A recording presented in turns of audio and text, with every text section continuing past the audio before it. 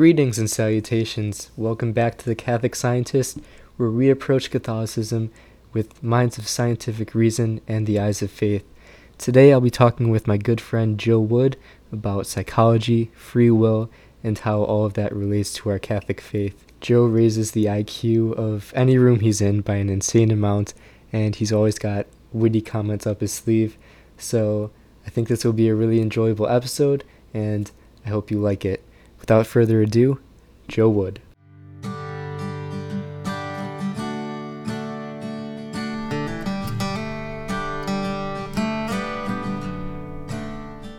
Hello, good afternoon or morning, depending on which other of those you're listening to this podcast on. I love that beginning. I also love the flashing clock behind you. What time is it Oh now? yeah, yeah. If you decrypt the numbers, it actually reveals the middle name of Saint Peter.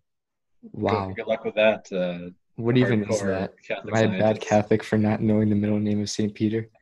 I really I don't don't. know if they have middle names. It's got to be like Tiberius or something. Something Roman that ends in us, you know? They call him Mr. T. Right? Anywho, shall we begin in prayer? If that's okay Let with you. us. In the name of the Father, and the Son, and of the Holy Spirit. Amen. Thank you, Lord, for this beautiful day. Bless this conversation we are about to have. May your Holy Spirit come upon our minds and our hearts as we talk about psychology and the faith, how those are intertwined, and how we can use each of those to seek you further. We ask this through Christ our Lord. Amen. Amen. In the name of the Father, and of the Son, and of the Holy Spirit. Amen. So, an introduction is in order. I am speaking with someone today who is very dear to my heart, a good friend. His name is Joe Wood, and if you're listening to this, you probably know me, so you probably know Joe Wood. Do you want to give us a Unfortunately. brief intro about yourself, Joe? Who are you? My name is Joe Wood. My social security number is 000000. My blood type is O positive, and that's the type of mentality I like to take into things. Positive. Wow, that was brilliant. I'm scared for what people will do with that information. I'm They sure. can take my like $5. Yeah, exactly. It's only a small amount of money. So I know Joe from Canisius College, where we go to school. He is currently majoring in psychology and creative writing. If you know me, you know I've roasted psychology way too many times, and I've called it anything from a soft science to a pseudoscience to a non-science. But here we are on the Catholic Scientist podcast, and Joseph Wood, a psychologist, is going to speak to me about psychology. So it I must mean, be a to be science. fair, if psychology was like amongst if all the sciences were uh at an ice cream bar, like you'd have Mhm. chemistry as like the rocky road, and then I think Mhm. on the other end you'd have like a soft serve ice cream machine. That'd be psychology. But the thing is, like everyone's drawn to the soft serve. They That, are. that's where all the numbers It's go. like the good flavors. And I like how you said ice cream bar because all the chemistry jokes involve going to a bar, and Oh no, not. we're much less outgoing. Yeah, there aren't going to be any chemistry jokes on this episode, though. Hopefully not. Oh, Um, okay, so I'm looking at the outline, looking at Joe's comments, and the skies are parted, oh. and all could hear God's voice say, "This is my beloved son. He's kind of okay." And that referring to Joe Wood, because he is God level. I'm at best Small Percy God Jackson. level. Right. Okay, Uh, so I guess I'm going to start out with a question. Uh, how did you decide to get into psychology, first of all? And have you seen any overlap between psychology and your Catholic faith that you grew up with? It's funny. So when originally, so like my dad's a physics teacher, Mm-hmm. professor at Canisius College, and he kind of Like, he never pushed me to do really anything involving the sciences, but like I always kind of wanted to do something in sciences, and I took AP Physics senior year because I was like, I'm like, this is my moment. Like I'm ready to go to CERN. But but when I did take it, I found out that physics is awesome, but I just can't do Electricity and magnetism freak me out to this day. it. I still have flashbacks to the AP exam, just like horror stories. So I knew I wasn't interested in that as much, Mhm. but I did take psychology my senior year, and like I love the class. I loved a blend of humanities and science because like people are like inherently kind of like they're logical and crazy, and it's weird to like kind of like apply like it's weird like in a lab in like physics or chemistry, if you write down human error as like a source of error, like you're gonna get like laughed out of the room. But like really, human error is like it's not the worst excuse you could give, and it's like It's not. and it's interesting too because my mom she's a nurse, but she studied psych all the time when she went to college, and I never knew that until I declared my major, and then she was like, oh, I always wanted to do psych. And I was like, was that her just like programming me since like the day I was born and like being like, hey, here's like a copy of Carl Jung, like just like subtle hints. Right. And we would go to church and psychology wasn't necessarily discussed, but it was always kind of an underlying factor in kind of my perception of kind of the Catholic Church, uh, and kind of faith in general, because spirituality is not necessarily something you can quantify in psychology, wherein you can't really apply it in like a kind of practical sense. But similarly to how most famous physicists and scientists, Sir Isaac Newton and his kind of crowd, were active members of I can't remember if it was Catholicism or the Church of England at the time, but they were active members of Christianity, and there's other kind of people of science of other faiths who kind of use science to kind of understand their faith and kind of vice versa. So Mhm. I guess there's never nothing that like polarized the two sides for me. Right. I think that's a good perspective. I will say, when it comes to your mom kind of influencing you to join psychology, Mm-hmm. it's a very real thing to influence someone to be interested in psychology. I speak from experience because Joe and many other people have tried to convert me for years, and I think it's working. I might actually get a minor in psychology, and Yeah, I just put that on the air, and it's really bad. it was a long play. Like we've been friends for oh god, with like 7 years by now, and Yeah, like close I to had that. that plan since day one. It's been that long? uh, Oh my gosh. That's kudos to you. I'll give you that. Uh, and like with the Catholic Church and psychology, like I think it's a good perspective. Like they're not polarizing things, but you don't necessarily see the connections right away. And that's kind of what this channel is about. Because when I'm in the chemistry lab, I don't see some connection to God when I'm mixing chemicals. And when I think of psychology and faith, the first thing that comes to mind is I don't even know if it's purely psychological, but I wonder, like, when I'm praying, is it like some kind of spiritual connection to God, or is it just like something that's going on in my head? So I think it's just like what's the word? Supercalifragilisticexpialidocious. Well, that's got to be it. It works in every situation. Be careful, you might sound precocious. Oh my gosh, I was trying to think of this word the other day too, and I couldn't think of Oh, it. Uh, um, like you're unsure of yourself or insecure? insecure. Yeah, why is that such a hard word for me to think of? I Oh don't know if no, it's this always on my mind. Yeah, I don't know if that's just an insecurity on my part to say like, okay, is it all just in my head when I'm praying, and is it all just like neurons firing?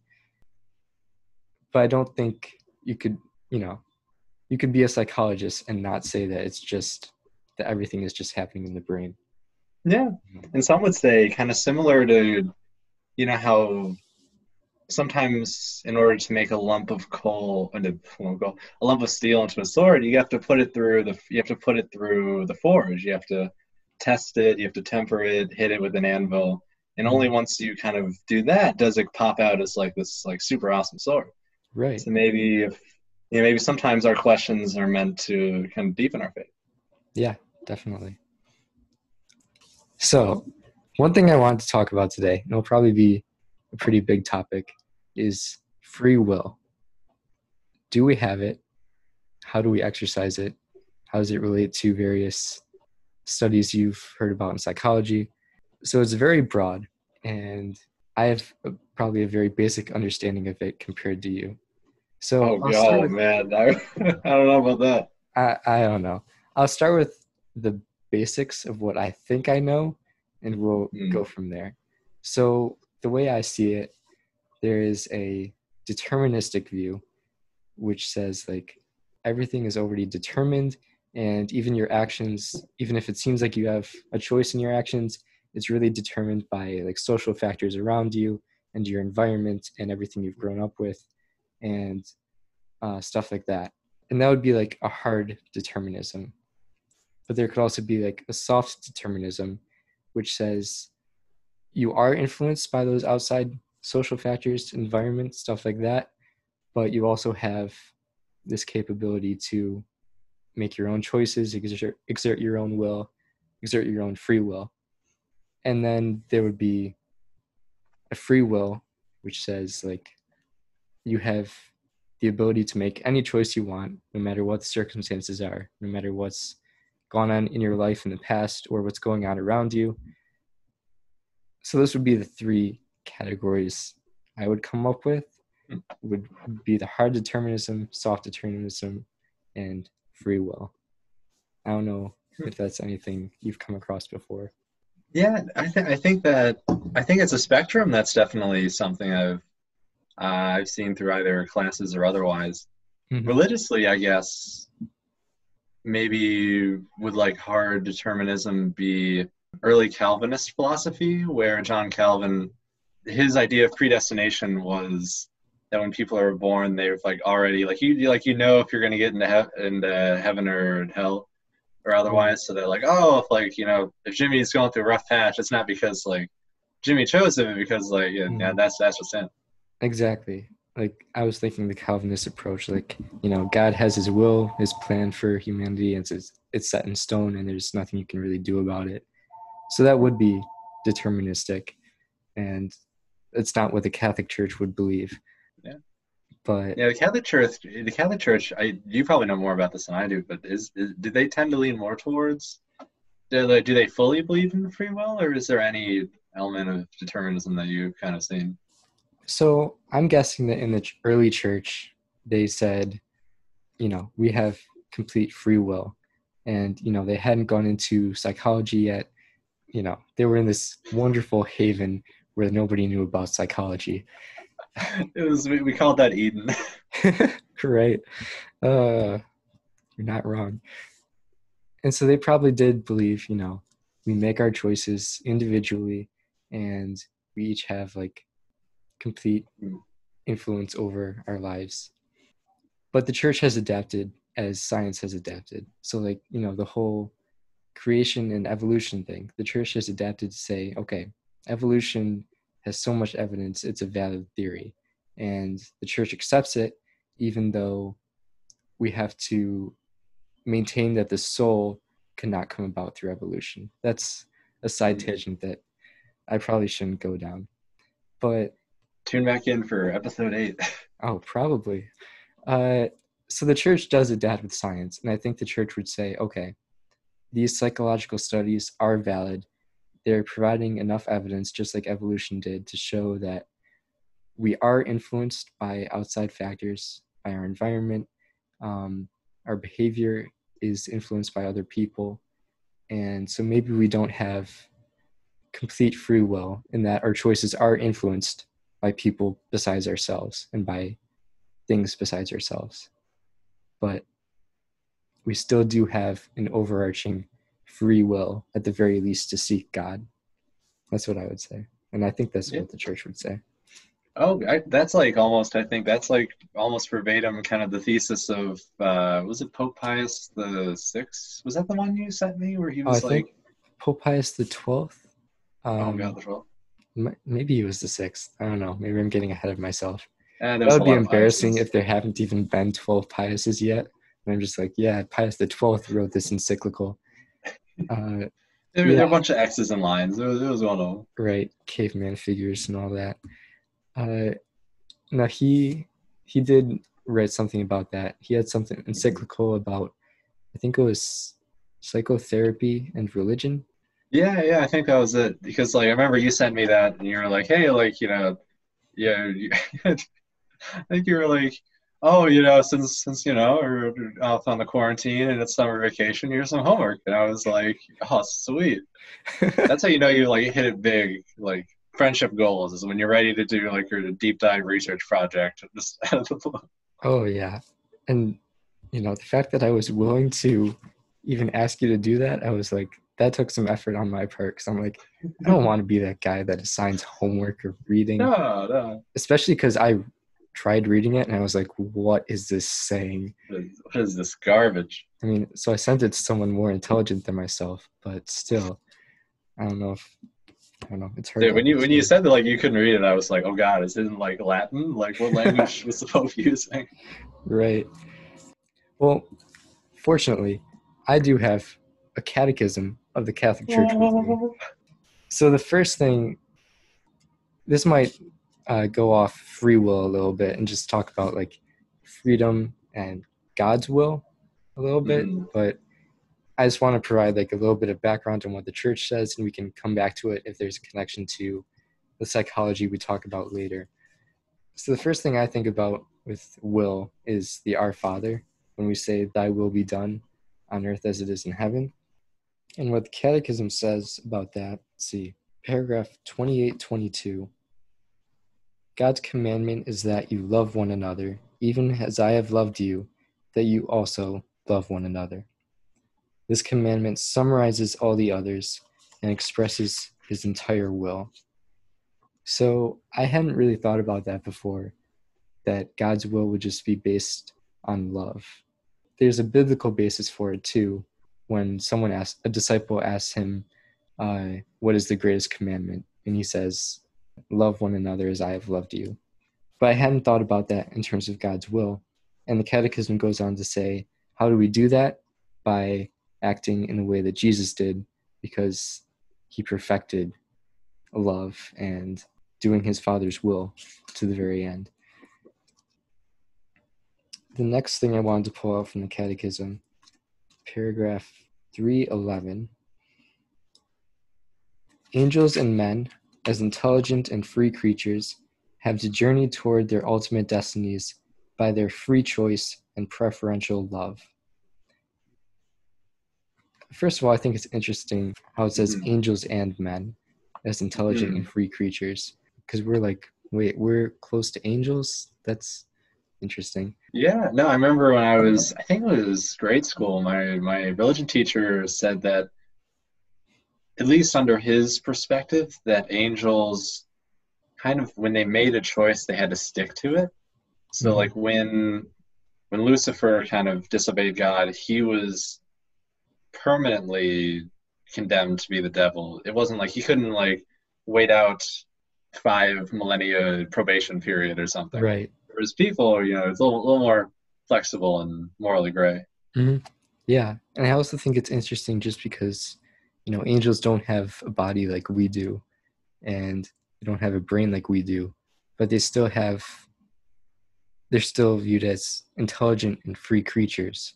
And there's one other thing I wanted to look at. It's got to be here somewhere. No, that's not it. There it is. Peaceful darkness. You're gonna have to wait a little while more in darkness. See, I fully believe your brain works in like where you can just think of certain words, and then your brain just like goes back and enters the code, files the like data, and then reemerges. Oh, completely. It works the exact same way as your alarm clock does. There's like a secret code of words and embedded in the numbers of my brain. It's a wonderful thing. Paragraph 1734, though, says that freedom makes man responsible for his acts to the extent that they are voluntary. So that's talking about like we do have freedom in a way, and that makes us responsible for what we do. In 1735, though, it says imputability and responsibility for an action can be diminished or even nullified by ignorance, inadvertence, duress, fear, habit, inordinate attachments, and other psychological or social factors. So I just thought it was interesting that, even though this had registered in my brain before, it was a reminder that, okay, we aren't responsible for all our actions. And the church says that can partly be because we're influenced by these other psychological or social factors. So I think the church is recognizing there that there are factors that go on around us psychologically and socially that influence our decisions, and sometimes, remove that responsibility from some of our choices, but not all of them. Going back to the paragraph before that, we do have freedom and we are still responsible for our acts when they are voluntary. So I think that's a good indication that the church is, somewhere in between that deterministic and completely free will perspective, like we talked about earlier. That's really interesting because oftentimes when you think Catholic Church, you think like rigid, rigid structures, kind of harsh stances on sin. And it's interesting too to think that things like sin aren't necessarily punished any less severely, but given certain situations, like you mentioned, they could possibly be understood in a better light. Right, exactly. So that's what the Catechism says. And I am most interested in what would psychologists have to say, noting that there definitely isn't a consensus among psychologists, but I know you have some psychologists that you've picked out and what their perspectives would be, Joe. I'd be interested in hearing that. Sure. And I won't talk about Freud if anybody was if anybody was too worried. But I will talk about a bunch of American dudes. I think he was American. Maybe the first one was British. But I'm an American, so I'm gonna say they're American. The psychologist John Watson began what kind of we call behaviorism when he did a bunch of experiments that tried to prove that when people are born, depending on what environment they're in, shapes who they're going to be. So his I think famous quote, or maybe it's just attributed to him, was that he could, if given enough resources and kind of total power, if he was given kind of an infant, he could make like that infant into a basketball player or a scientist or really anything. So like babies are just kind of moldable, kind of plastic with kind of will. This was later kind of augmented by psychologists like B.F. Skinner, who didn't necessarily lean so much into the what we do is kind of destined to happen, but he kind of said that if you want to modify behavior, you need to use reinforcement schedules, either rewarding or punishing people based on their actions shapes their actions in the long run. Those guys kind of fall under the behaviorism. Mm-hmm. And if that sounds kind of like depressing, like, oh my God, I was just born and now like John Watson told me I'm going to be like some like disc jockey or something. Right. That it does. And the kind of response to that on the other end of the spectrum was, oh God, let me see if I remember his name, because there's two Carls and I don't want to get the wrong one. Carl Rogers. Carl Rogers kind of pioneered, I think it was in the 70s, he pioneered humanism, which was the perspective that humans ultimately have, like, they have free will. They have the ability to choose what to do in a situation. Even if they're put into a bad situation, the right mindset will carry them through and carry them to where they want to be. He said that all humans have like one basic motive, and that is the tendency to self-actualize, which means to fulfill your potential and achieve the highest level that of human beingness, very creative, that we can. And he kind of formed the basis of a lot of modern humanistic therapies where you listen a lot to the client, and it's no longer kind of the sole job of the psychologist to kind of fix somebody, but it's kind of a perspective that says that the people have the ability to change themselves. We as psychologists just kind of guide them on that path. Mm. It's akin to kind of the perspective that even though Louis Armstrong was born in kind of a rough kind of environment, he was able to become like the cornerstone of American jazz music. Hmm. There are some kind of discrepancies where it's like, oh, people have total free will and they want to be awesome all the time. Then why are they like, where did like the scumbags come from? Or Right. where did kind of like, what about when people feel sad or when they feel a bunch of more negative emotions that they can't control, but they still Mhm. feel anyway? And that kind of, for him, he kind of tries to explain it a little as they encounter things from their environment that tests their ability to believe in themselves. And if it tests it to a certain degree, then you form kind of negative mental states and negative socio-cultural states. Hmm. And that explains it a little, but there's also, there's issues with, he never really addresses the cognitive neuropsychology. He never addresses a lot of other things that kind of prove that maybe people don't have as much total control as they want to. But Hmm. there's enough kind of support for both of them that neither theories have really faded. Okay, it's interesting. When I think of Watson and Skinner, their perspective, it kind of makes me think of there's this book I just read by Malcolm Gladwell. I don't know if he's like an official psychologist, if he Hey, would be we'll take them. considered like valid among the psychological community, but he talked a lot about like uh, in some cases you could be given an abundance of information about someone and not be able to answer questions about them any better than someone who has only interacted with this person for 5 minutes, say. Huh. Uh, and that kind of relates to Watson and Skinner because I think they would say, okay, if you give me all the information you can about this one person, like their background, their environment when they were born and as they grew up, they would say we could determine like what they become just based on those factors. Whereas Rogers would say, well, there's some element of free choice in there. You know, there is some individualism, some humanism there that prevents us from knowing exactly.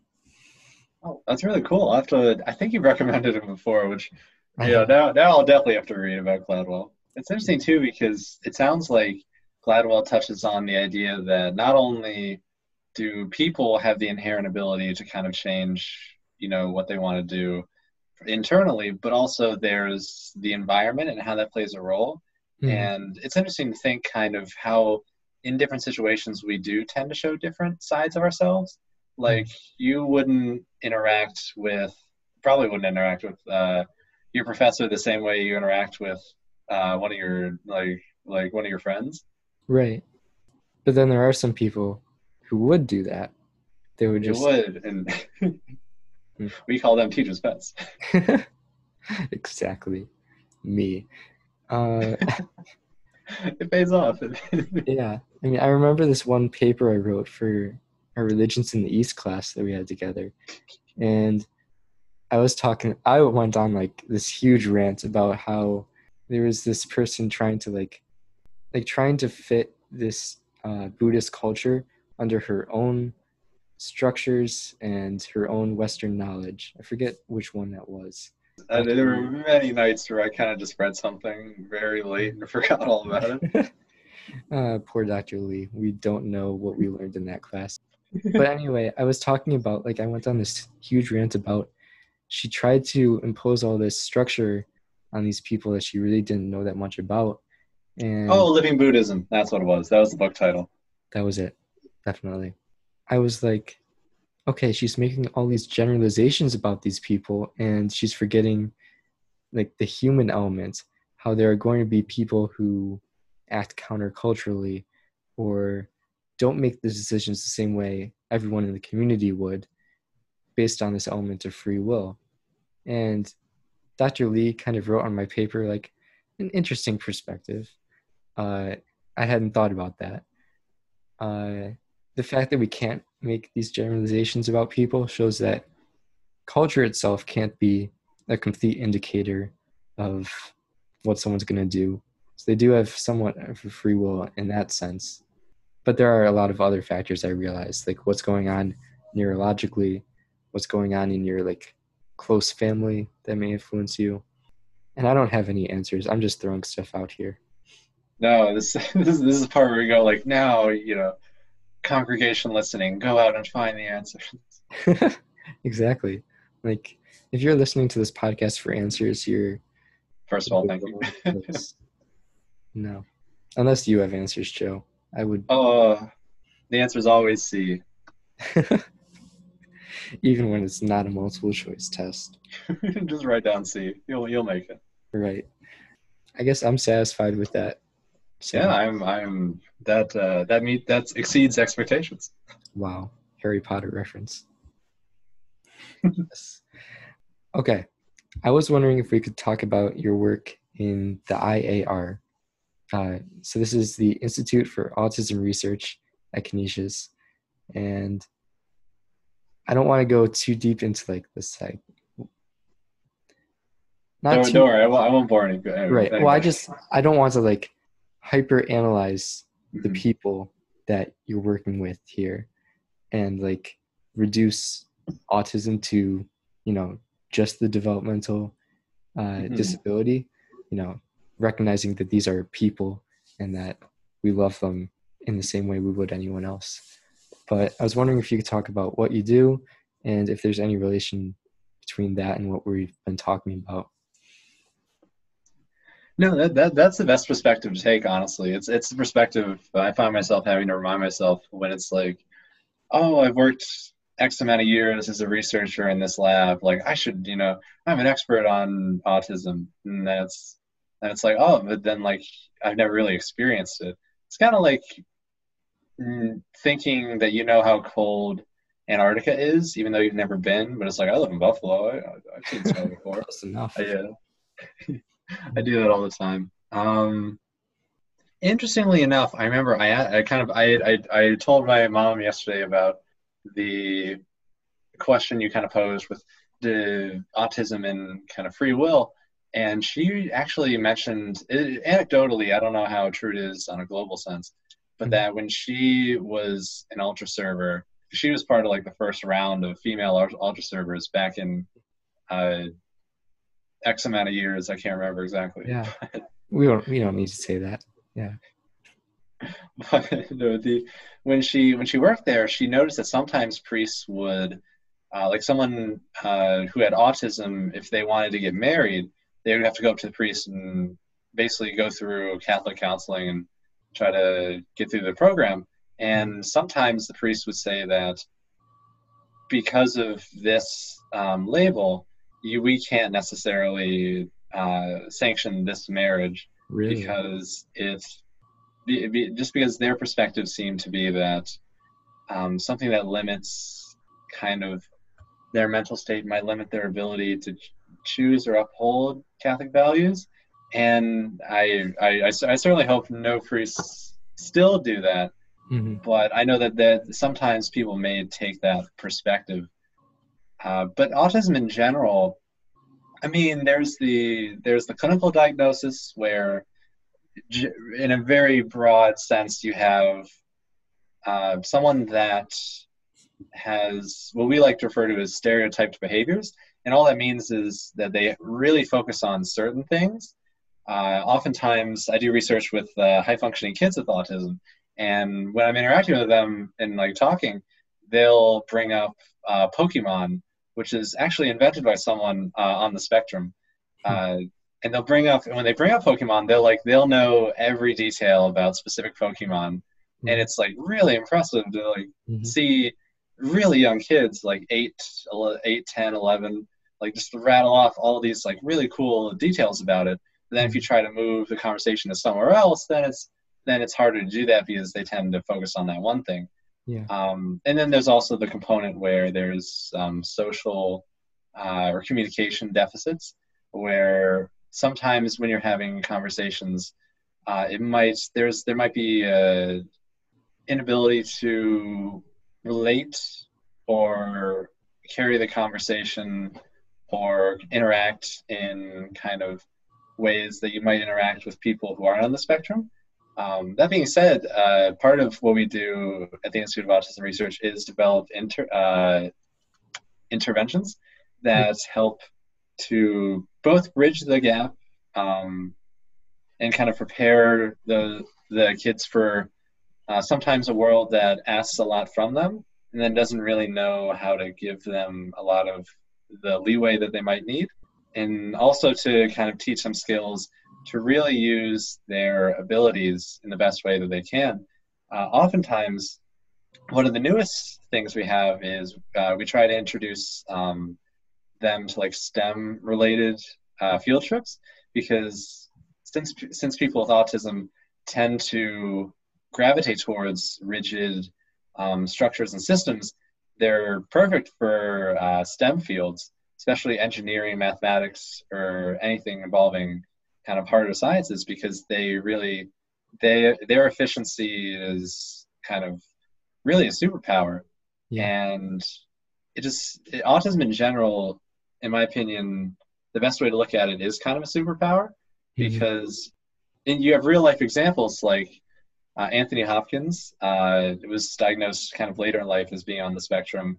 I believe Greta Thunberg was also on the spectrum as well, and both of them have really used their focus on certain things to really excel in their fields, whether it's Mhm. acting or kind of waking the world up to environmental issues or anything in between, really. Right. I totally agree how important it is to look at the gifts they have rather than their inability maybe to behave in a way that we perceive as normal.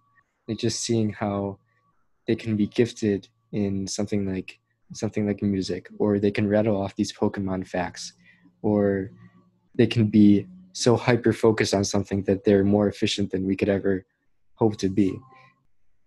It's important to see that they compensate for what they may lack with something great in many cases. And like when we pray for someone with autism, I would say, you know, we don't pray for them to be the same as us. We pray for them to be able to cope better with what they're going through. Well, not what they're going through, with uh It can be hard. It can definitely be hard sometimes. The biggest concerns, especially because I work with children that have they're on the higher end of the spectrum, which basically means that their traits of social communication uh, tend to be sometimes a lot stronger or more able to engage in those kind of facilities than some other people might, because it is a spectrum. mhm. And oftentimes it's dealing with a lot of loneliness, Yeah. the inability to kind of connect with peers, and also even kind of in a romantic sense, because I mean I didn't start talking to girls until like 2 years ago, and Right. like I think I'm normal. I mean, same boat here. uh but yeah, it's uh they do cope with a lot, and we pray for them to have the strength to deal with that. But I think we can get the wrong impression of people with autism or another developmental disability, uh, and say that because they're different than us, maybe they have less of a free will. And I don't have a good answer for that, like why they would have the same free will as us. Because your example with uh, the priests not wanting to marry people who are on the spectrum, uh, or at least in that one case. I don't want to make a Mhm. generalization that all. No, yeah, no, it's yeah. Oftentimes, it is kind of individuals, kind of in certain organizations, being like, oh, I'll Mhm. do this, and then it kind of it does end up kind of reflecting back on the institution. Yeah. I was wondering just in the dead of night as I was trying to sleep. I couldn't sleep because I was uh, like if someone with a developmental disability, like I don't know, they think so much differently than I do, and they interact with people and so so much differently than I do. So it's hard for me to relate to like what their thought process is and whether they can turn their minds and their hearts to things the same way I can. Like can they, turn to God in the same way that you and I can? Can they understand the faith as deeply? I don't have a good answer for that. But I have a good segue. yeah, let's go for it. Are you ready to hear the story of is he a saint? He's not a saint yet, but Bishop Thorlak. Yes, I saw this on our notes and I was excited. So Bishop Thorlak was in, I think it was 12th century Iceland, uh, and he I think joined the priesthood when he was a teenager. And at the time, the priesthood, especially in Iceland, was very kind of grassroots. There wasn't a lot of structure to it. Um, and when he came there, he really did organize them to become basically like what we would see as kind of a more modern priesthood slash monastery system. And they'd often note that he was a really hard worker, and he adhered more to religious uh, doctrine and other rituals and practices more so than like any other of his peers, and to the point where I think some of the local tribes were like dude, like we were just like it was like chill before you came here, like we got money from the church and we got to do whatever we want.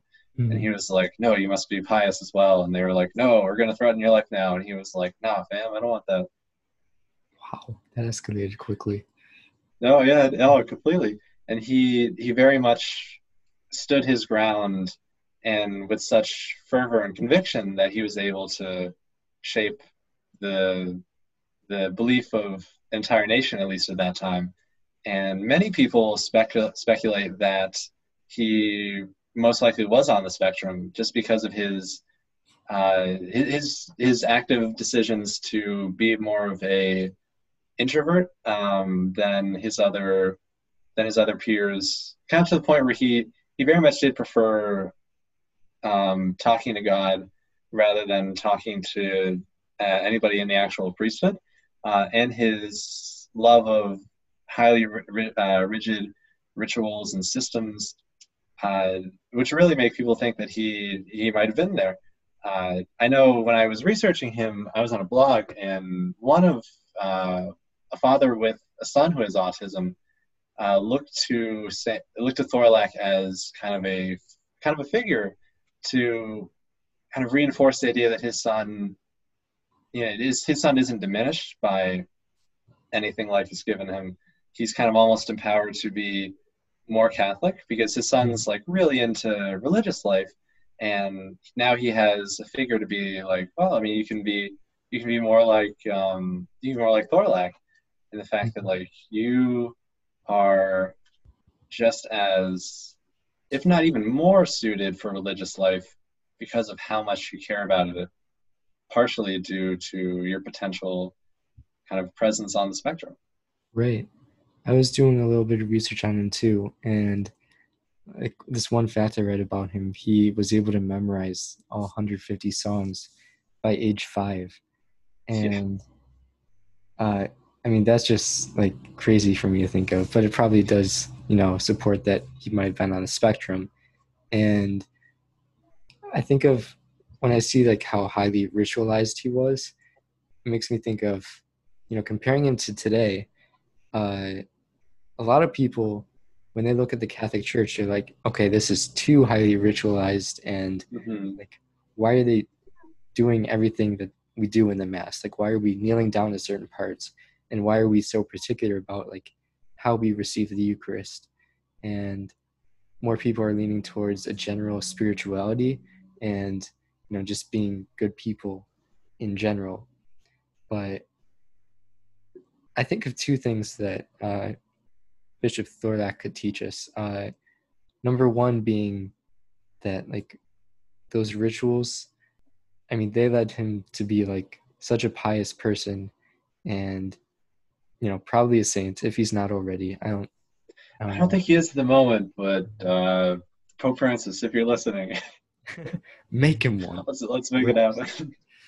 Uh, and number two, so Bishop Thorlak was, not perceived as uh, a normal person, just based on, the fact that he didn't interact with priests in the same way that others did. He tended towards, being alone, talking to God instead of other people.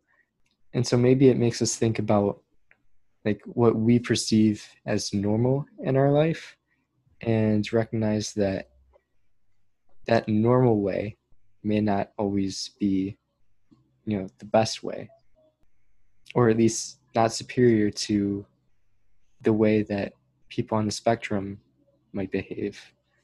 We may judge someone with autism, like, and whether they can seek God in the same way just because they're different. But I have to recognize that my normal is not their normal, and that they definitely have, the same ability to find God. Yeah, I remember I was working with a bunch of nuns in an institution called, I think it's called Morning Star, with the Sisters of Saint Joseph in Rochester, and the institution itself was kind of a intensive daycare for children with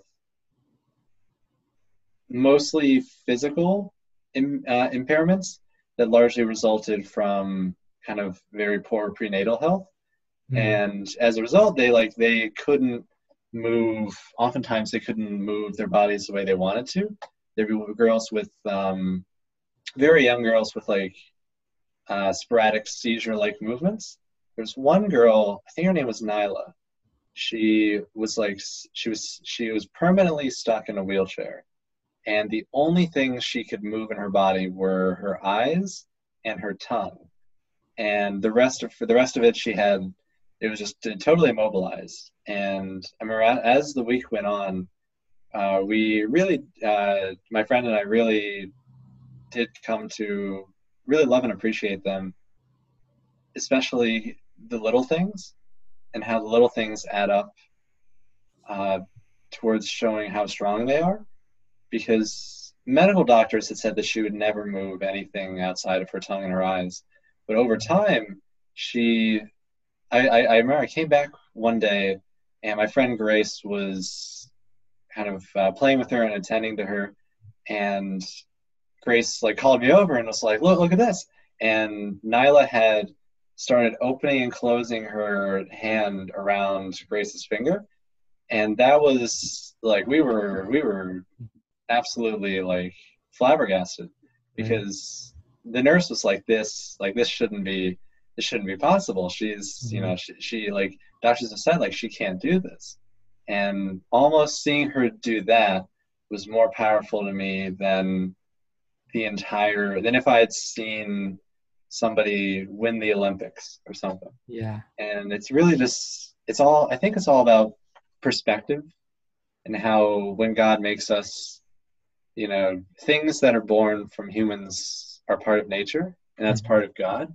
So I don't think God necessarily wants us to all kind of worship Him the same way. Yeah. Just kind of worship Him in their own way.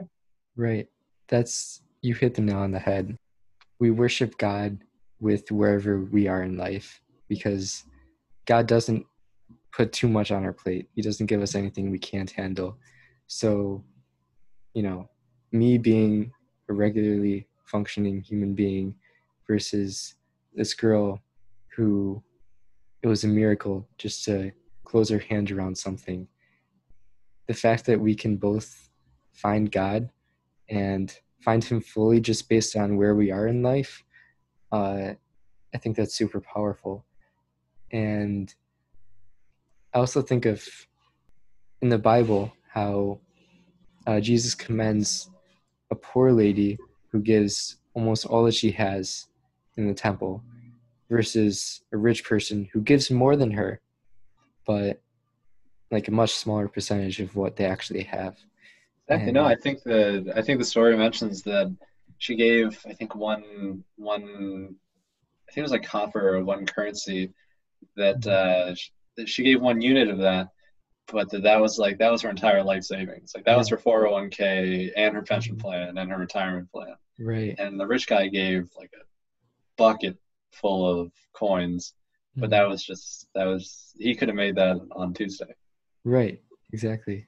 So the fact that we're all given maybe a different amount of things, not only in terms of money, but in terms of abilities and the ability to behave what we call normal around other people.